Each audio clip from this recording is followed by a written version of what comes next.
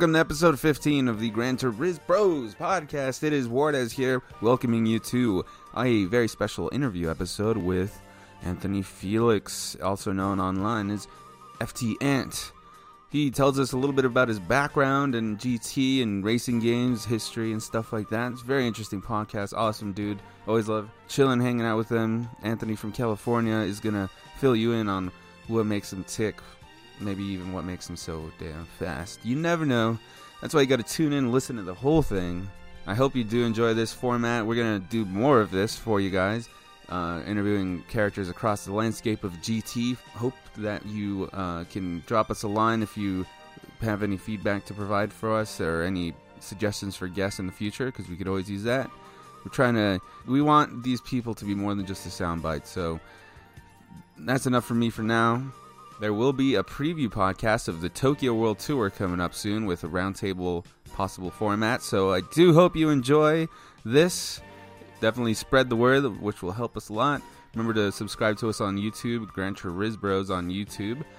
And enjoy the podcast, episode 15. I've been Wardez, and here I go again, introducing myself in a different timeline. So cheers, and thanks again.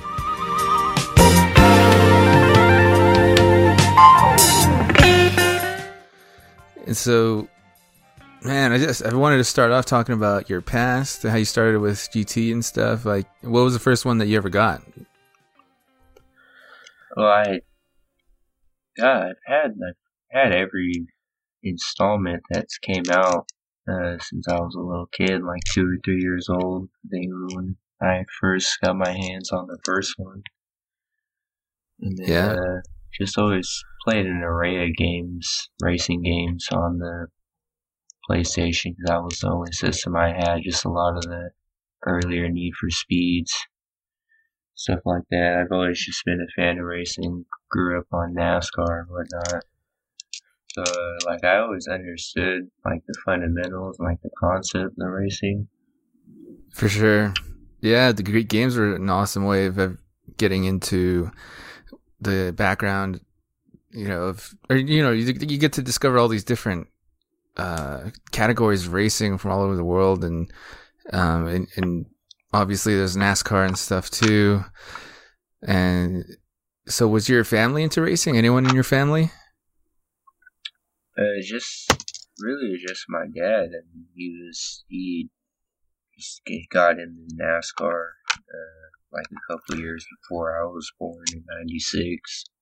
I mean, that was pretty much the only racing that was influenced into my life. I didn't have any family members or anything actually involved in racing at all.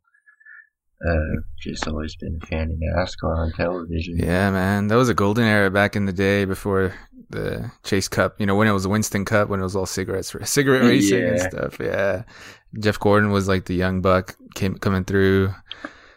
I was really young back then too, and I was definitely in a NASCAR. It was a golden era for American oval racing, but then it just started getting all, I think they tried competing a little too much with football and other things, and they were losing some viewership, and they panicked and just kind of spoiled things a little bit. But I think it's still fun to watch here and there, especially in person. It's still a fun thing to go see in person for sure.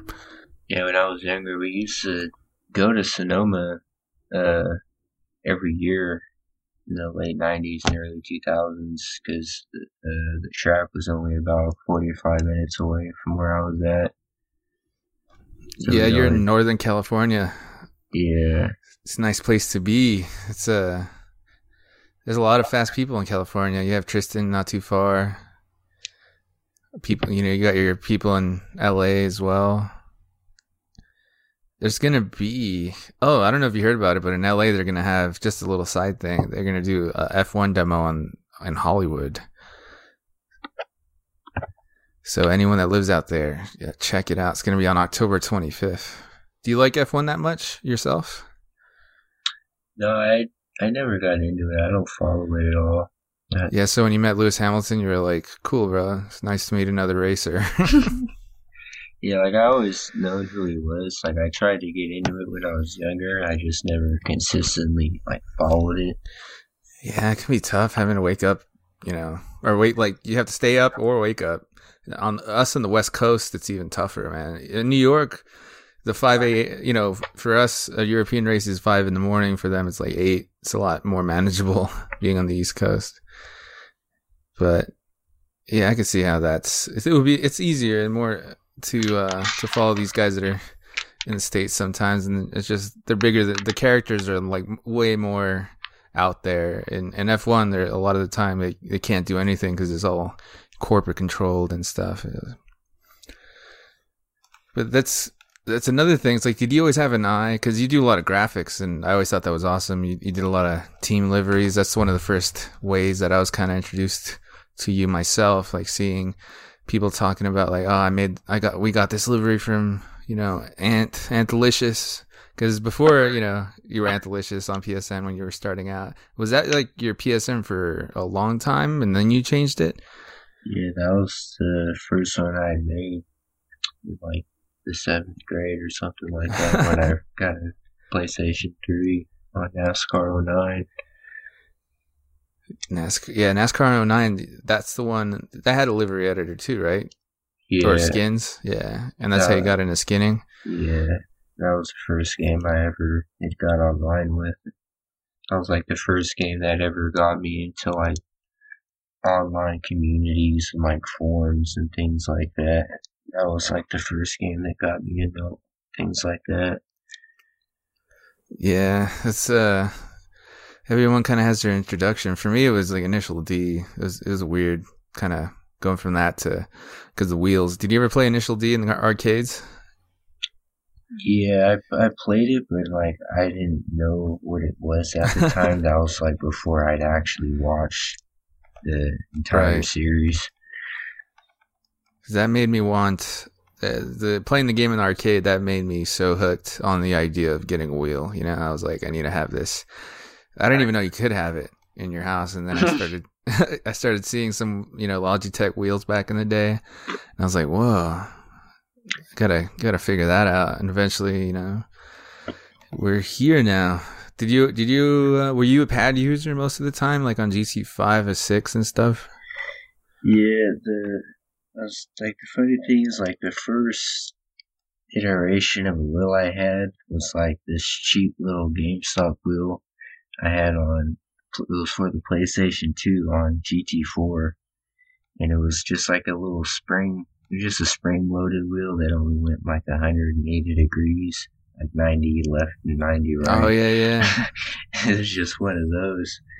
That was like the first little thing I had, and then going on to GT5, I started in the drifting community on the controller, and then I eventually got Driving Force, but I'd always been in the drifting community. Like, I never actually raced or anything like that. Like, I didn't do the GT Academy or anything. That's wild, yeah. I just kind of just started drifting on the wheel. That's kind of how I learned how to use it. And then I eventually got a G27. Had that for a couple years. Played a couple games on PC, like Live for Speed and R Factor. Nice.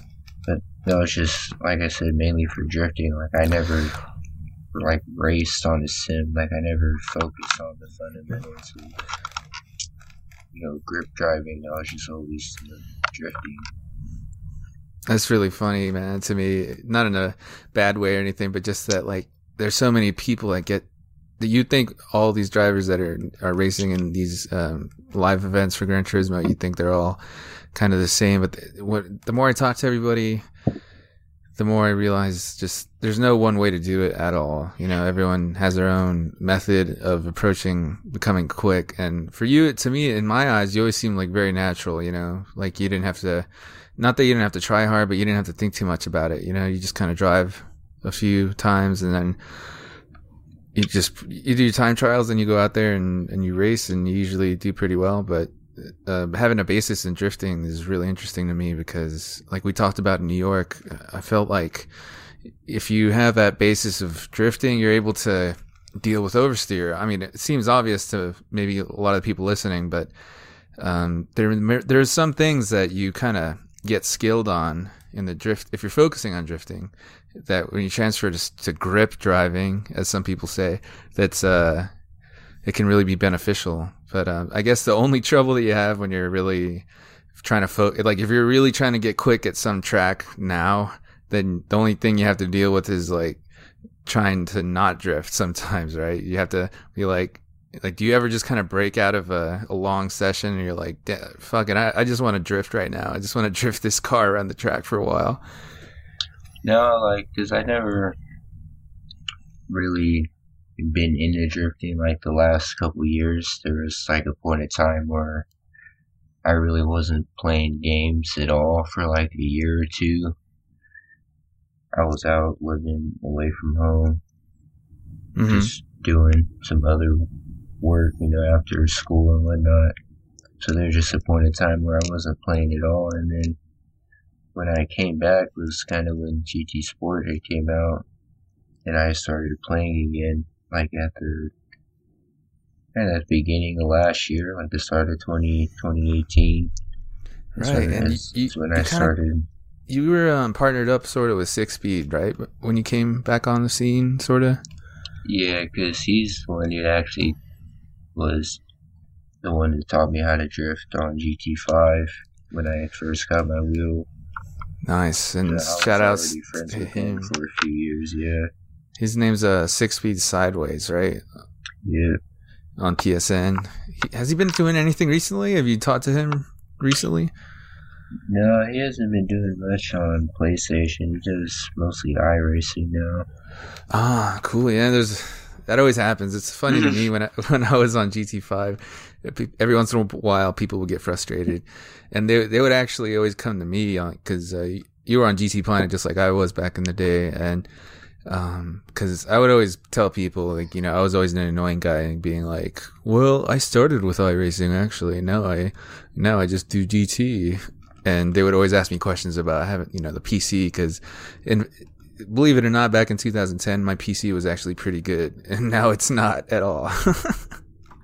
So I would help people get set up. I was kind of like one of the guys on GT Planet that would help guys get away from GT and then get onto the PC scene. But what I think is interesting now is the same cycle happens again, and what it usually is, I feel like people go to PC more so because of the community. Like, for whatever reason, they'll have maybe some issues with the community, their personal whatevers with people on GT, and then they'll be like, you know what?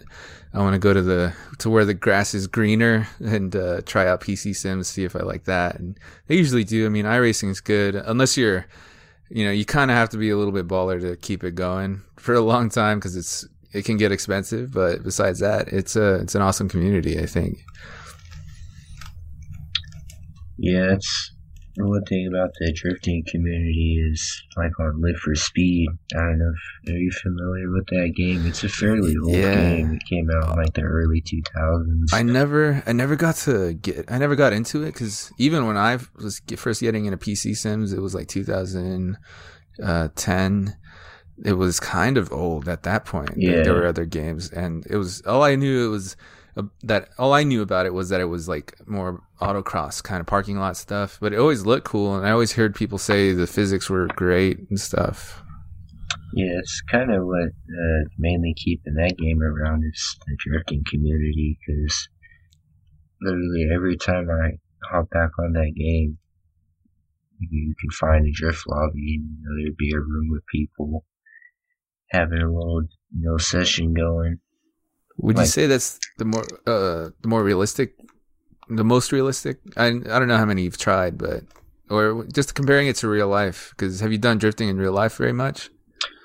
Like I've drifted like some more stock cars. Yeah. I haven't really drifted anything like purpose built. Oh, okay. So I couldn't really compare something like that. But what I did notice is like it helped me understand, like I said, the fundamentals, like understand what's right and what's wrong. Because like, believe it or not, I translated what I've done in the game. Like I used to have a little mini truck, for example, a Chevy S10.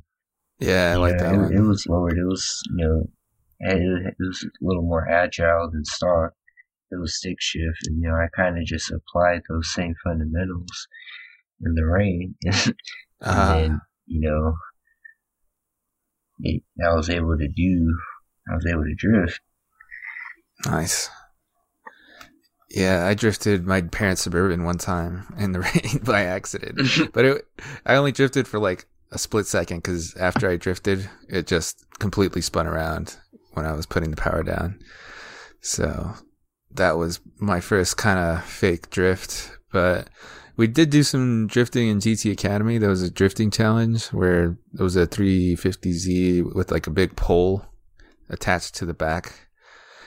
And the goal was they had like some balloons, or like, no, they were like big, like balls that were set up on some sticks, and you're supposed to drift and slap the balls off of these pylons by drifting, because you had to there was like 4 of them in an arc kind of config, like they're set up like an arc, and you had to drift and hit them. I hit the first one pretty good, and then the second one, all I remember is feeling the thump of like the third one, hitting the pylon and not hitting the ball. And, but I did all right. That was tricky because they kept telling us, you have to initiate the drift with the wheel or something like that. And then you don't, because what people tend to do most, or what people tend to do wrong when they try drifting is they try to, they chop at the wheel, trying to get it to move around or whatever, for whatever reason. Like you're just instinctually moving the wheel too much, and they were saying it's all in your feet and your throttle, you gotta balance it that way. So still really tricky though. There's a lot going on when you're drifting, so I respect drifting and good drifters a lot for sure. I saw the video of you drifting in Austria that I think one of the PD people threw it up onto the Instagram. That was pretty cool. Yeah, just, that was the M4. Yeah. It's a fun little thing to show off. Not a lot of people can do it, even in the game. It's difficult, dude. I've always wanted to get better at it. You could coach people, charge them for it. I'm sure you'd be successful. But, moving on from drifting, we could talk about FIA, and congratulations first of all for the back-to-back wins. That was damn amazing, especially because when in New York you were talking about how you set out to do it, and then it happened. So big kudos for that, man. You guys have a really good team going with Nicholas and yourself, and now you have a French guy. I can't believe I forget his name. Yeah, Storm. Tom. Yeah. Tom. Yeah, he's pretty freaking fast. So, just in terms of driver ability, you guys are gonna be like, considering all the teams. If they had like even cars, your team would be insane on its own. But having the Mercedes is like, whoa. Yeah. Do you feel like what are your chances for World Finals? Does it really just, are you kind of looking at World Finals thinking like we're at the mercy of the what they pick for the tracks, or do you guys have some ideas in your head as far as what to expect for World Finals, or are you just thinking about Tokyo right now?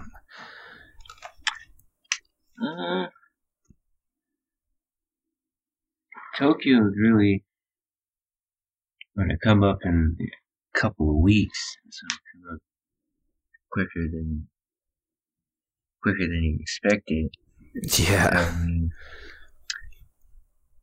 We're not really worried about, let's say, like a certain combos or whatnot. I think it would just be, because at these events, there's just a lot of things that are out of your control that end up happening.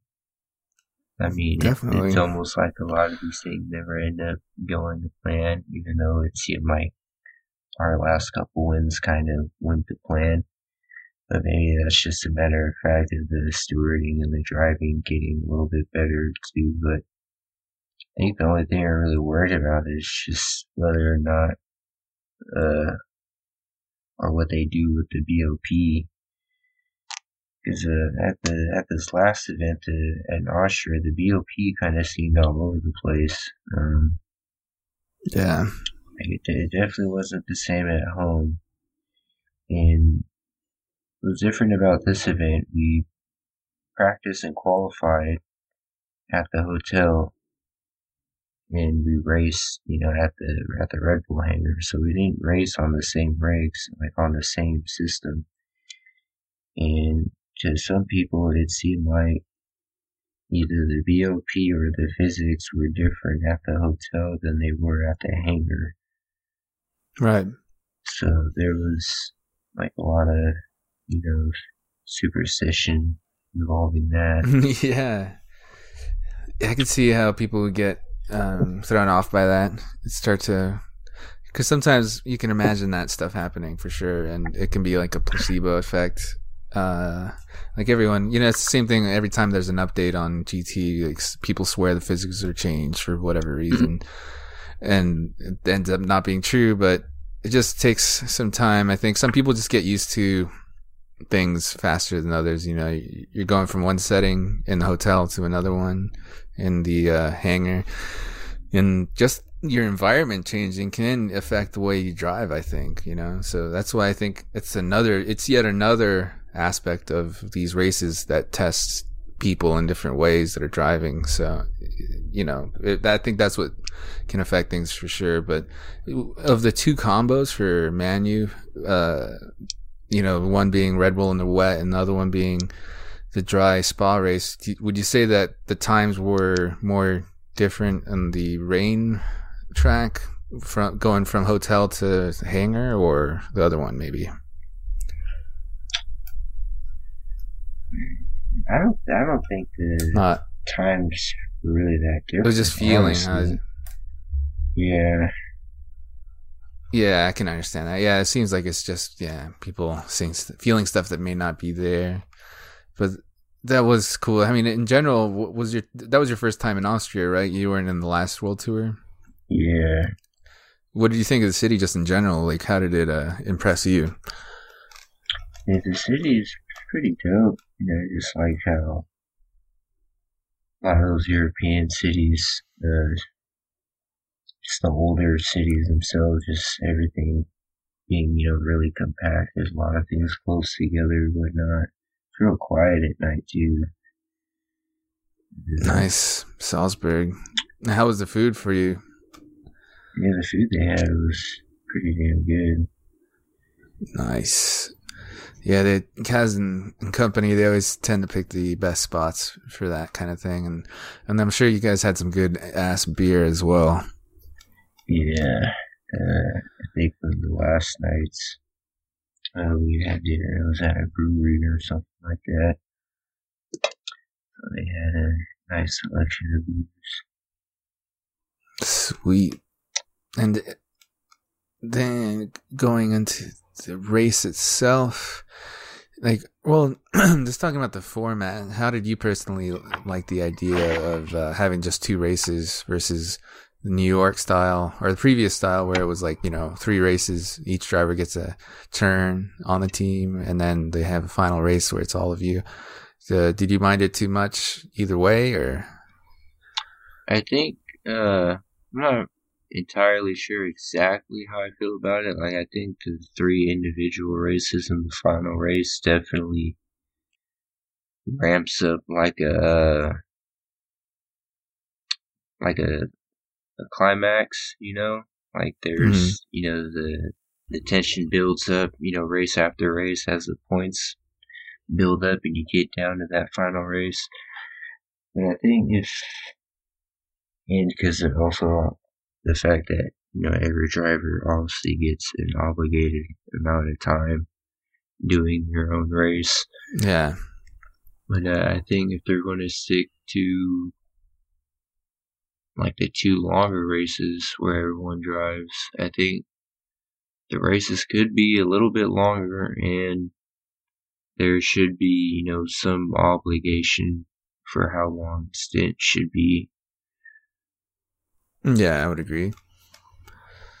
Yeah, because otherwise people go a long way just to do 2-3 laps, which is, depending on the person, some people want to race and some people enjoy just being there, so it can be kind of whack if you're really excited to race and then you have, two teammates that you're like trying to figure out a strategy with, and you're like, somebody has to go and do the hard tire stint. So like, how was the discussion amongst Mercedes for you guys? Because if you can remind me, like, how many laps, like, who did which tire stint in the Spa race? Yeah, I just did a out and in lap on the hards. So it was. Yeah. And how did you kind of come to that decision as a group? Like, were you guys, did you volunteer? Was there a back and forth? No, because I'd always choose to use the hard tire. Like, that's what I ran in New York. I just prefer the hard tire. And, oh, gotcha. Once because we didn't know this, coming into the event, but, once we were practicing and seeing how much slower they were in practice, right. It just came down to it. It's like, only one lap is going to cut it, It's interesting. I haven't thought about it in that approach where you kind of decide, like, I'll be the hard tire guy, and then, and so on with the different dudes in the team. Because that makes a lot of sense, because then that way you can kind of just focus on driving your car with those tires, and you specialize in them. And there is a special knack for it. And as a drifter, I think it makes a lot of sense, because you being on the tire that's a little more slidey, right? So that's pretty cool. You can handle that oversteer, even though it's not that bad in America, I would say. Yeah. Yeah, and then leading up to New York, like, Nürburgring was obviously tough for Mercedes. You went to Nürb for Chevy. That was your last appearance, right? Yeah. And Merc was really close. I mean, they could have had the win. It could have been 3 consecutive wins at World Tours, right? Yeah, there's right there. Yeah. Were you there watching the racing, those manufacturer races? Yeah, I wasn't there at the venue, but I've seen it on stream, yeah. Yeah, because you had some issues with traveling back then. This was like in, May, right? Yeah, I'm not exactly sure when those tours were. And, if you don't mind, just let us know kind of a picture of what your experience was going over there, because you had also, what was the thing that was kind of bothering you in Germany that didn't really allow you to perform at your best? It was the same exact thing that happened in Paris, really. I mean, it was just an anxiety attacks. Kind of just the long flights. It seemed like, just being up for a long time, just kind of just being out of schedule, body being out of schedule, not eating right and everything. And then at both events, it was the morning after arriving, like the next morning I woke up. That's when kind of just started, just chronic vomiting. Couldn't really, control it. Had to go to the emergency room at both events. The same exact thing happened, and there was just no way I was able to compete. Dang, man, yeah, it sucks. I feel for you in those situations, because you go, you want to go and hang out and race, but instead you get a tour of the medical systems in Europe, right? Yeah. Man, that's wild. But I'm super happy that you're now dealing with it better, and you're able to race, and not only race, but you're able to kick so much ass to really be an asset in Mercedes in order to get you guys those wins. So you've really turned them around, and you've turned around your ability to just be effective on these tours, and I think it's really cool. You didn't give up, man. Some people maybe would have gotten embarrassed and been like, "Oh, I shouldn't go" or whatever, but you stuck through it, and you went to New York, which I think was a little, obviously going to be easier because you're still in the States. But then going to Austria this time, I was really glad to hear that you were doing well and that you were able to put in another stellar performance and get that W. That was awesome. Yeah, the Austria flight was probably it was like a 10-hour flight from where I was coming from. Right, yeah, because you went over with a bunch of guys from San Francisco, which was really cool. You guys it was almost like a little sleepover on the plane and stuff going over, huh? Yeah, we all didn't have the closest seats to each other, but we were all hanging out in the airport beforehand and whatnot. For sure. Yeah, man, and you got to hang out with your teammates again. You can't have an interview with you without mentioning FT. Still rocking it with them, yeah? Yeah. Yeah, it's an awesome group of guys. You got, Nico and Bernal, a bunch of dudes, some of the fastest anywhere doing it in GT Sport. So, you still do liveries for the group? Not too much recently, and there's nothing we've really done as a team. Yeah. Much. I mean, we're kind of just a group of guys that just keep in touch now, really. I mean, there's nothing really, as far as a team aspect goes, that we necessarily set out to do right now. Yeah, that's cool. Keeping it casual makes I think it makes the team actually last longer and the relationships be more real in a sense. Because if you have like obligations, that can start making things kind of shit. It can kind of spoil things between friends and stuff. So I think you guys are doing a great job at keeping a team going. And you never know, every once in a while something will pop up and maybe you guys will be like, yeah, we'll do a team race in some league or something like that. But for now, obviously the focus is getting results at the FIA events and going to World Finals together and getting maybe some pictures in and stuff. But speaking of like friends in Gran Turismo Sport, I know you and Randall are close, also known as Zygon or Original S14. I always see you guys together on track and stuff, so that's pretty cool. Like, how did that relationship kind of get going?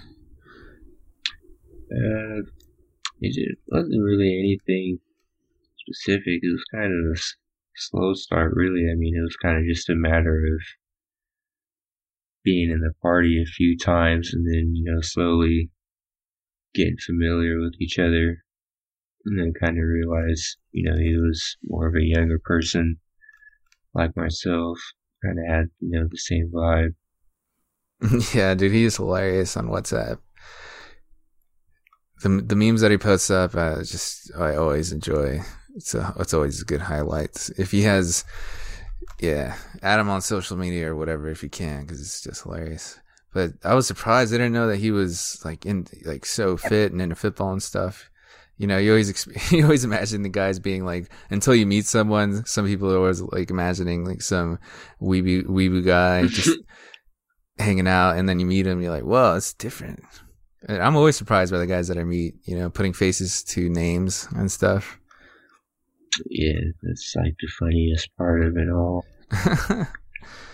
Because sometimes I don't even hear, like sometimes I'll meet someone that I've been talking to a lot on GT Sport, but I never hear their voice. And then even hearing their voice and the way that they talk, the way that they look, it's just like a mind fuck. It's pretty crazy.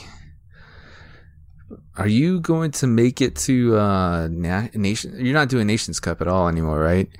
No, but I think I'm not entirely sure, but I think I'm supposed to be doing it in Monaco because it's the top 5 select or top 5 for North America. Oh, nice, dude. How do you feel about the difference between like what do you kind of look forward to more between Man U and Nations Cup? Like, do you see Nations Cup as more like a fun thing to just try to go far in, and then as versus like Man U, where you may see that as more like I need to help my team win kind of thing? Yeah, I mean, I don't know. I just never had the inspiration for Nations.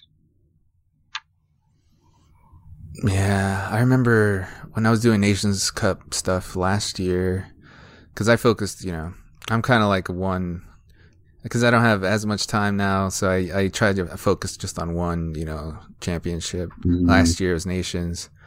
This year was Man U. Both fun in their own ways for me. But I remember last year we were practicing for Nations Cup. It was a race. It was Group 2 at St. Croix A, I think. And I just remember you were like killing it in that, dude. Like in the GTR, you were lighting practice on fire. And that was one race I remember clearly because I was expecting you to take the, the big point win. I think it was going to be like the third slot for some reason. And you could only do like the first one that day. And I was like, yes, he's not he's not going to be in the third slot. And that was just me and Tristan racing hard. Road beef. That was a really fun race. But I remember watching you just disappear when we were in practice. That was, you're really good in Group 2, like I would say. Yes and no. I mean, it depends on how much time I put in it, because high downforce cars are generally slower than most. Yeah, but maybe that's more of a thing, like you don't put as much practice into it versus your ability, because I think you can be pretty quick. But if it's not as fun to you, like if the car feels numb because it has so much downforce, then I can see. Well, it's not that. Like, I enjoy driving like the Group 2s and the Super Formulas. It's just gotcha. I always just see myself, so far behind pace, and like it's just a different fundamental of racing that I'm not used to, that I didn't grow up on. Because, like I say, coming from NASCAR, my understanding of driving a car is a big ass heavy V8 that likes to roll over on itself. That's not something that go-karting, for example. I didn't grow up go-karting or anything like that, and that's what's more similar to high downforce racing, I feel like. And that's just an entirely different fundamental of racing and understanding on how to drive a car. For sure. Yeah, like this year for me, I focused on Group 4, trying to get better at that, because I had always been a little bit behind, and I don't know if what it is. Like, I could theorize all day about what it is, but I just need to put more time in. Like, I focused in GT5. For me, it was like pretty much all GT500, what we would call now Group 2, but that's all I did. So I feel like Group 2 is a nice balance between full on like F1 prototype high downforce and your heavier cars. So I think it's a good approach. If you try to get good at Group 2, then you can kind of go from there and be effective overall pretty well. But I mean, that's one thing about all the drivers, why I respect all the drivers in GT sports so much, is because, or in general, if you're good at a lot of cars in GT, and like if you can be really kick ass in a road car and then the next race kick ass in an F1 car, it's like, that's so difficult because there's so much different. There's just such a difference in the approach, you have to be more patient with the road cars. And yeah. So you would say that that's your specialty more? It's just road cars? Yeah, you got the handle on those pretty good. Yeah, there's just not as much in Man U, right? Or anything at all. Like Group 4 is as close as it gets. Well, then, especially when they do road car races in Nations, they use weak slipstreams, which is... Oh, I know, that's so lame, man. I just don't understand. That's why I didn't participate in the Super Cup. because it was, weak slipstream. Yeah, it turned Super Cup into more of a lottery, huh? Yeah. I never even entered practice for that series. Kind of regret it now because I feel like maybe I could have done well, but who knows? It's all good. Maybe I'll do it next year if it's still around. Maybe next year it'll become the Hyundai Cup. The Hyundai freaking partnership that's coming. I hope not. That's what's weird about Hyundai now.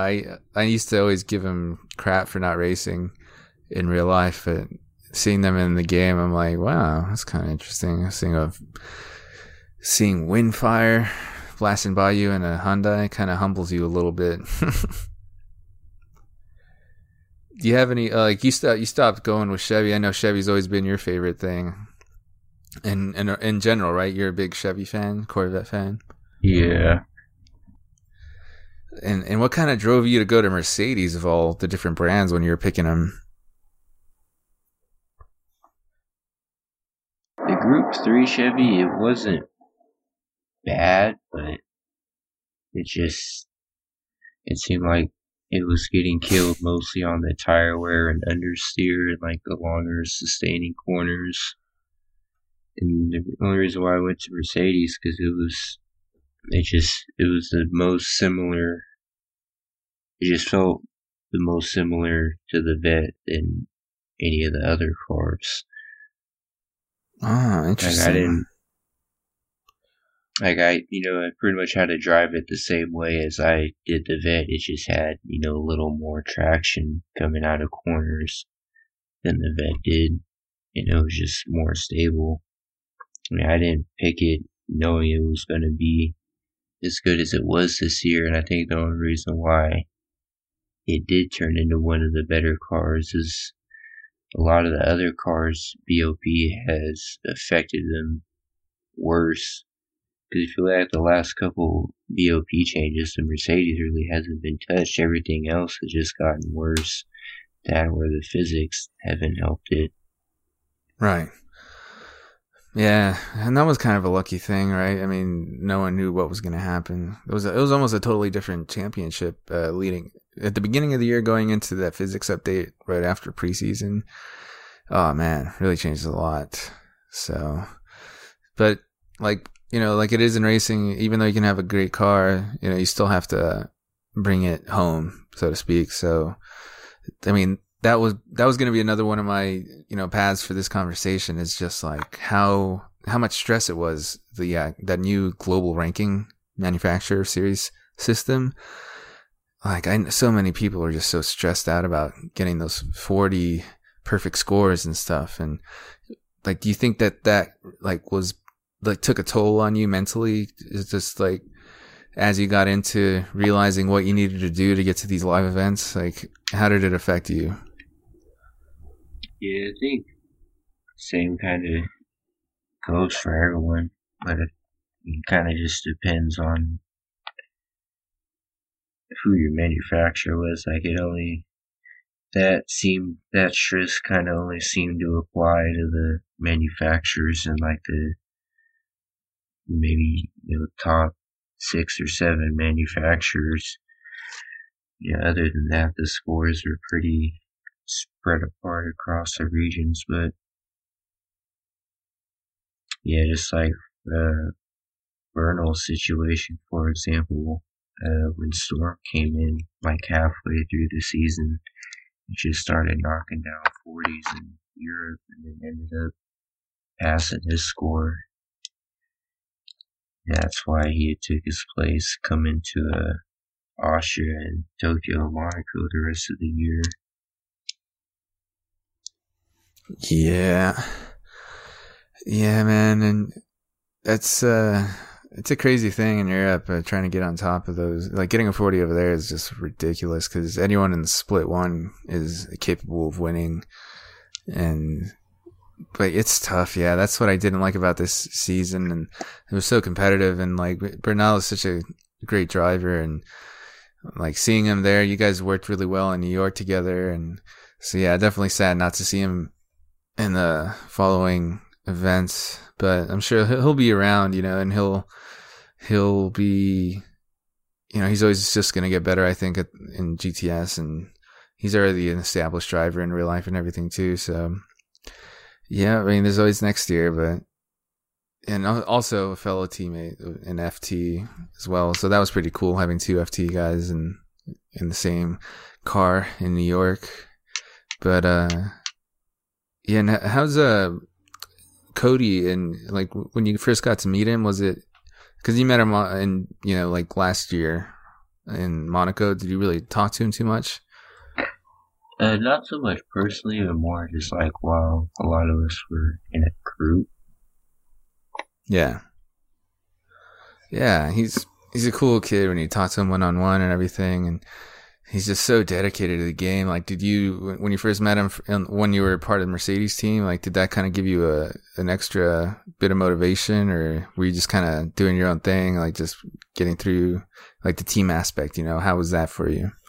Like, it was kind of nothing really different than, like, what we would do in FT when we competed in a couple of third-party championships. It's just all a matter of sharing information, really, and understanding a strategy. For sure. Yeah, and he's pretty good with that stuff. He likes to go for some interesting strategies, I would say. And yeah, man, but being on the podium though, like in New York, kind of on home turf, and in such a dominating way, like, would you look at those trophies still and just kind of think about how much time you've put into the games and how rewarding the recognition is, or you just move on, look toward the next thing? And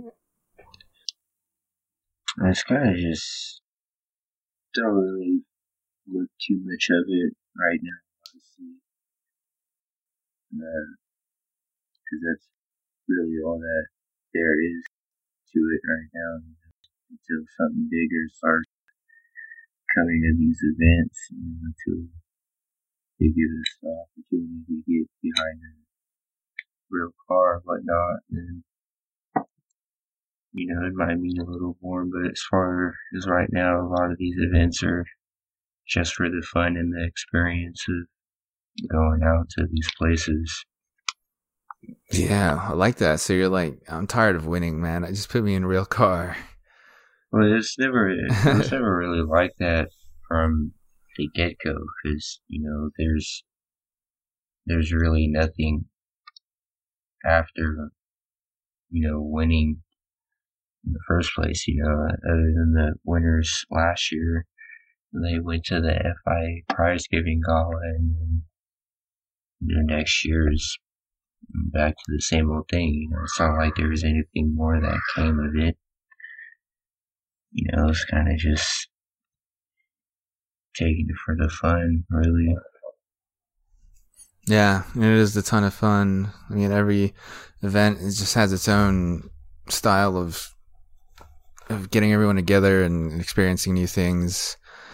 And it's definitely an awesome aspect of going to FIA Gran Turismo live events. But yeah, I think in the future, it would be proper for people to be looking more at prizes that are maybe monetary, like more depending on how things evolve. Like right now, I think everything's being built up nice and steadily, and that's a great kind of thing, because this is the last kind of hard question that I had for you on paper, but as far as the future of GT Sport goes, mainly talking about the live events and the esports aspect of it, like, what do you personally think?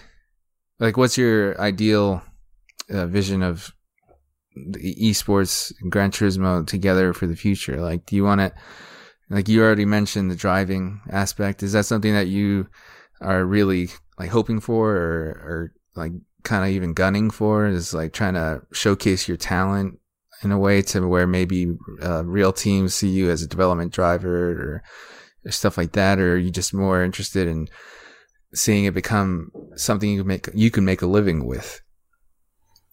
Yeah, kind of both.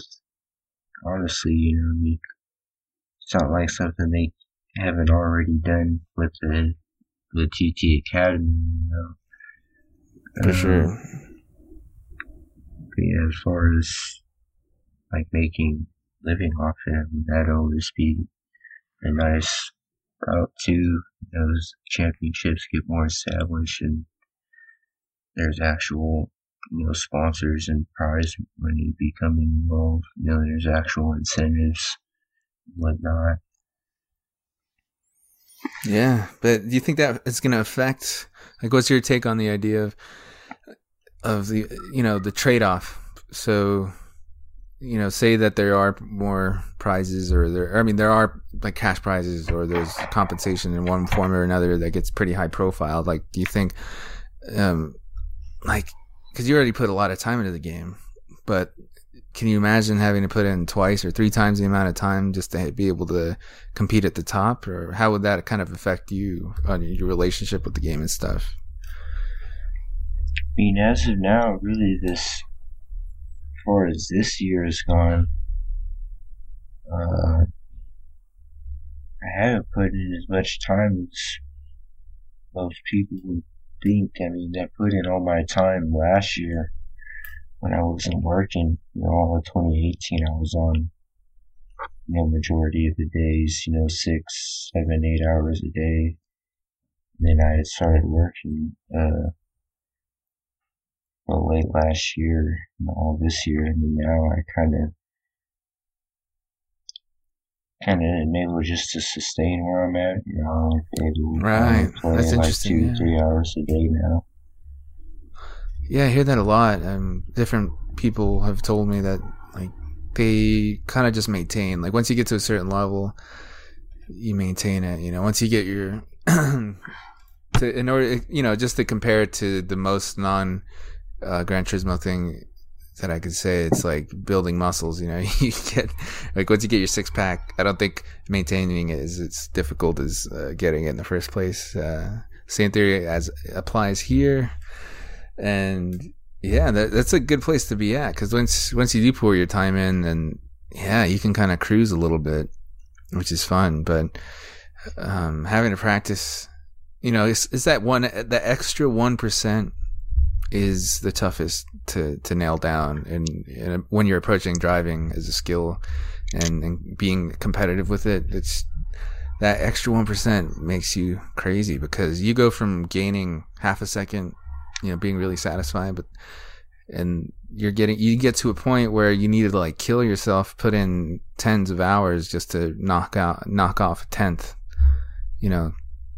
At that point though, it's just like building up your consistency, and that's something that I think you always had naturally from what I've seen, and obviously you said you put in the work last year, but you're a very consistent driver, so that's a good thing to have in your toolkit of racing.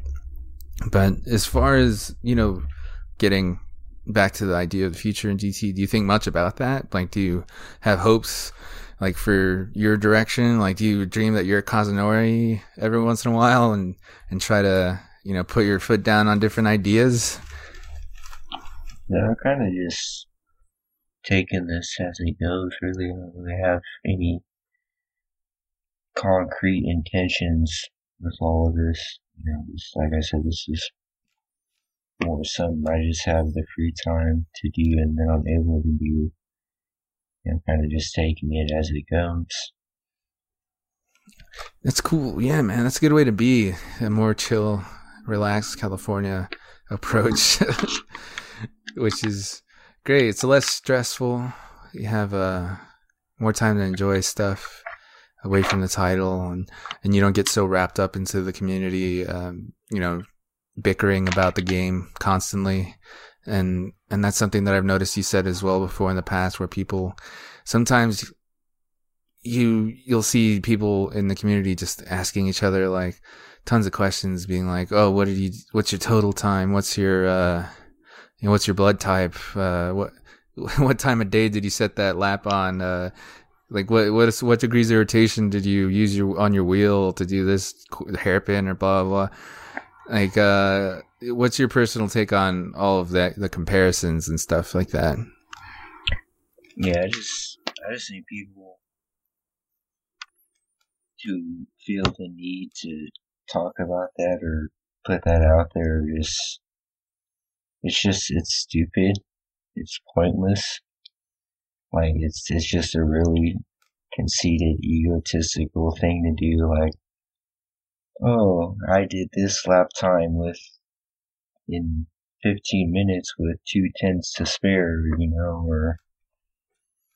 know what I'm saying? Like, this car is able to do this regardless of, who's driving or whatever. Just stupid things that, like, just don't need to be said, you know what I'm saying? Like, yeah. Like, there's only so much you can do. You can only worry about yourself and what you can do to the best of your ability. I mean, you posting about yourself or complaining about something else that's out of your control is just pointless. There's nothing you can do about that.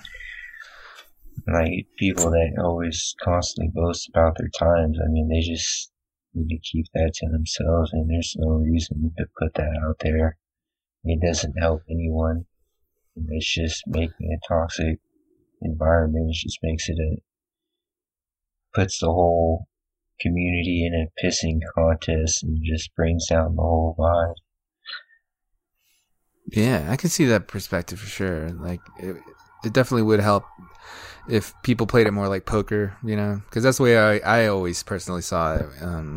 I wouldn't like to share, and I wouldn't like to put out just for me, it wasn't such a thing.